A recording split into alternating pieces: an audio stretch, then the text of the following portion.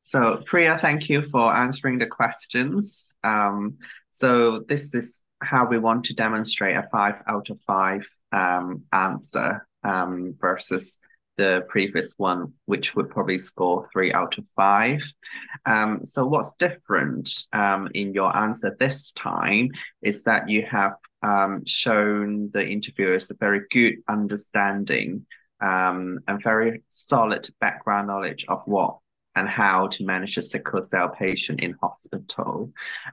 You understand that sickle patients are normally followed up by hematologists, and there's an extensive amount of information you could fish out from the clinical notes, computer notes from their clinic reviews, etc., as well as asking the patient as well because they have lived with the condition for all their lives. So you could gather a huge amount of information, and it is good that you have mentioned and demonstrated to the interviewers to keep asking those questions about the severity of the disease, the frequency of the crises, previous transfusion. All of these are very important.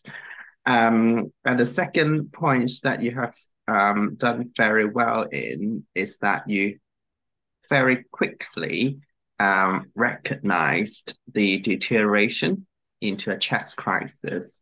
And not only you have done the basics, which a medical ethical should be able to do, the ABCD approach, oxygen, antibiotics, chest x-ray, ABG, etc. You're also thinking beyond into being a hematology registrar, thinking about how to escalate quickly and moving a patient to a safe environment, to ITU, to a hematology specialist ward. And then you're trying to think about what resources you can get, from blood bank, making sure blood is ready, group and screen is sent in case an exchange transfusion needs to take place. So all of this is a step forward beyond the medical essential grade and thinking as a hematology registrar. So you've done really well in that as well. So overall, it has you have shown really good knowledge and understanding, and this would be a 5 out of 5 answer. Well done. Thank you.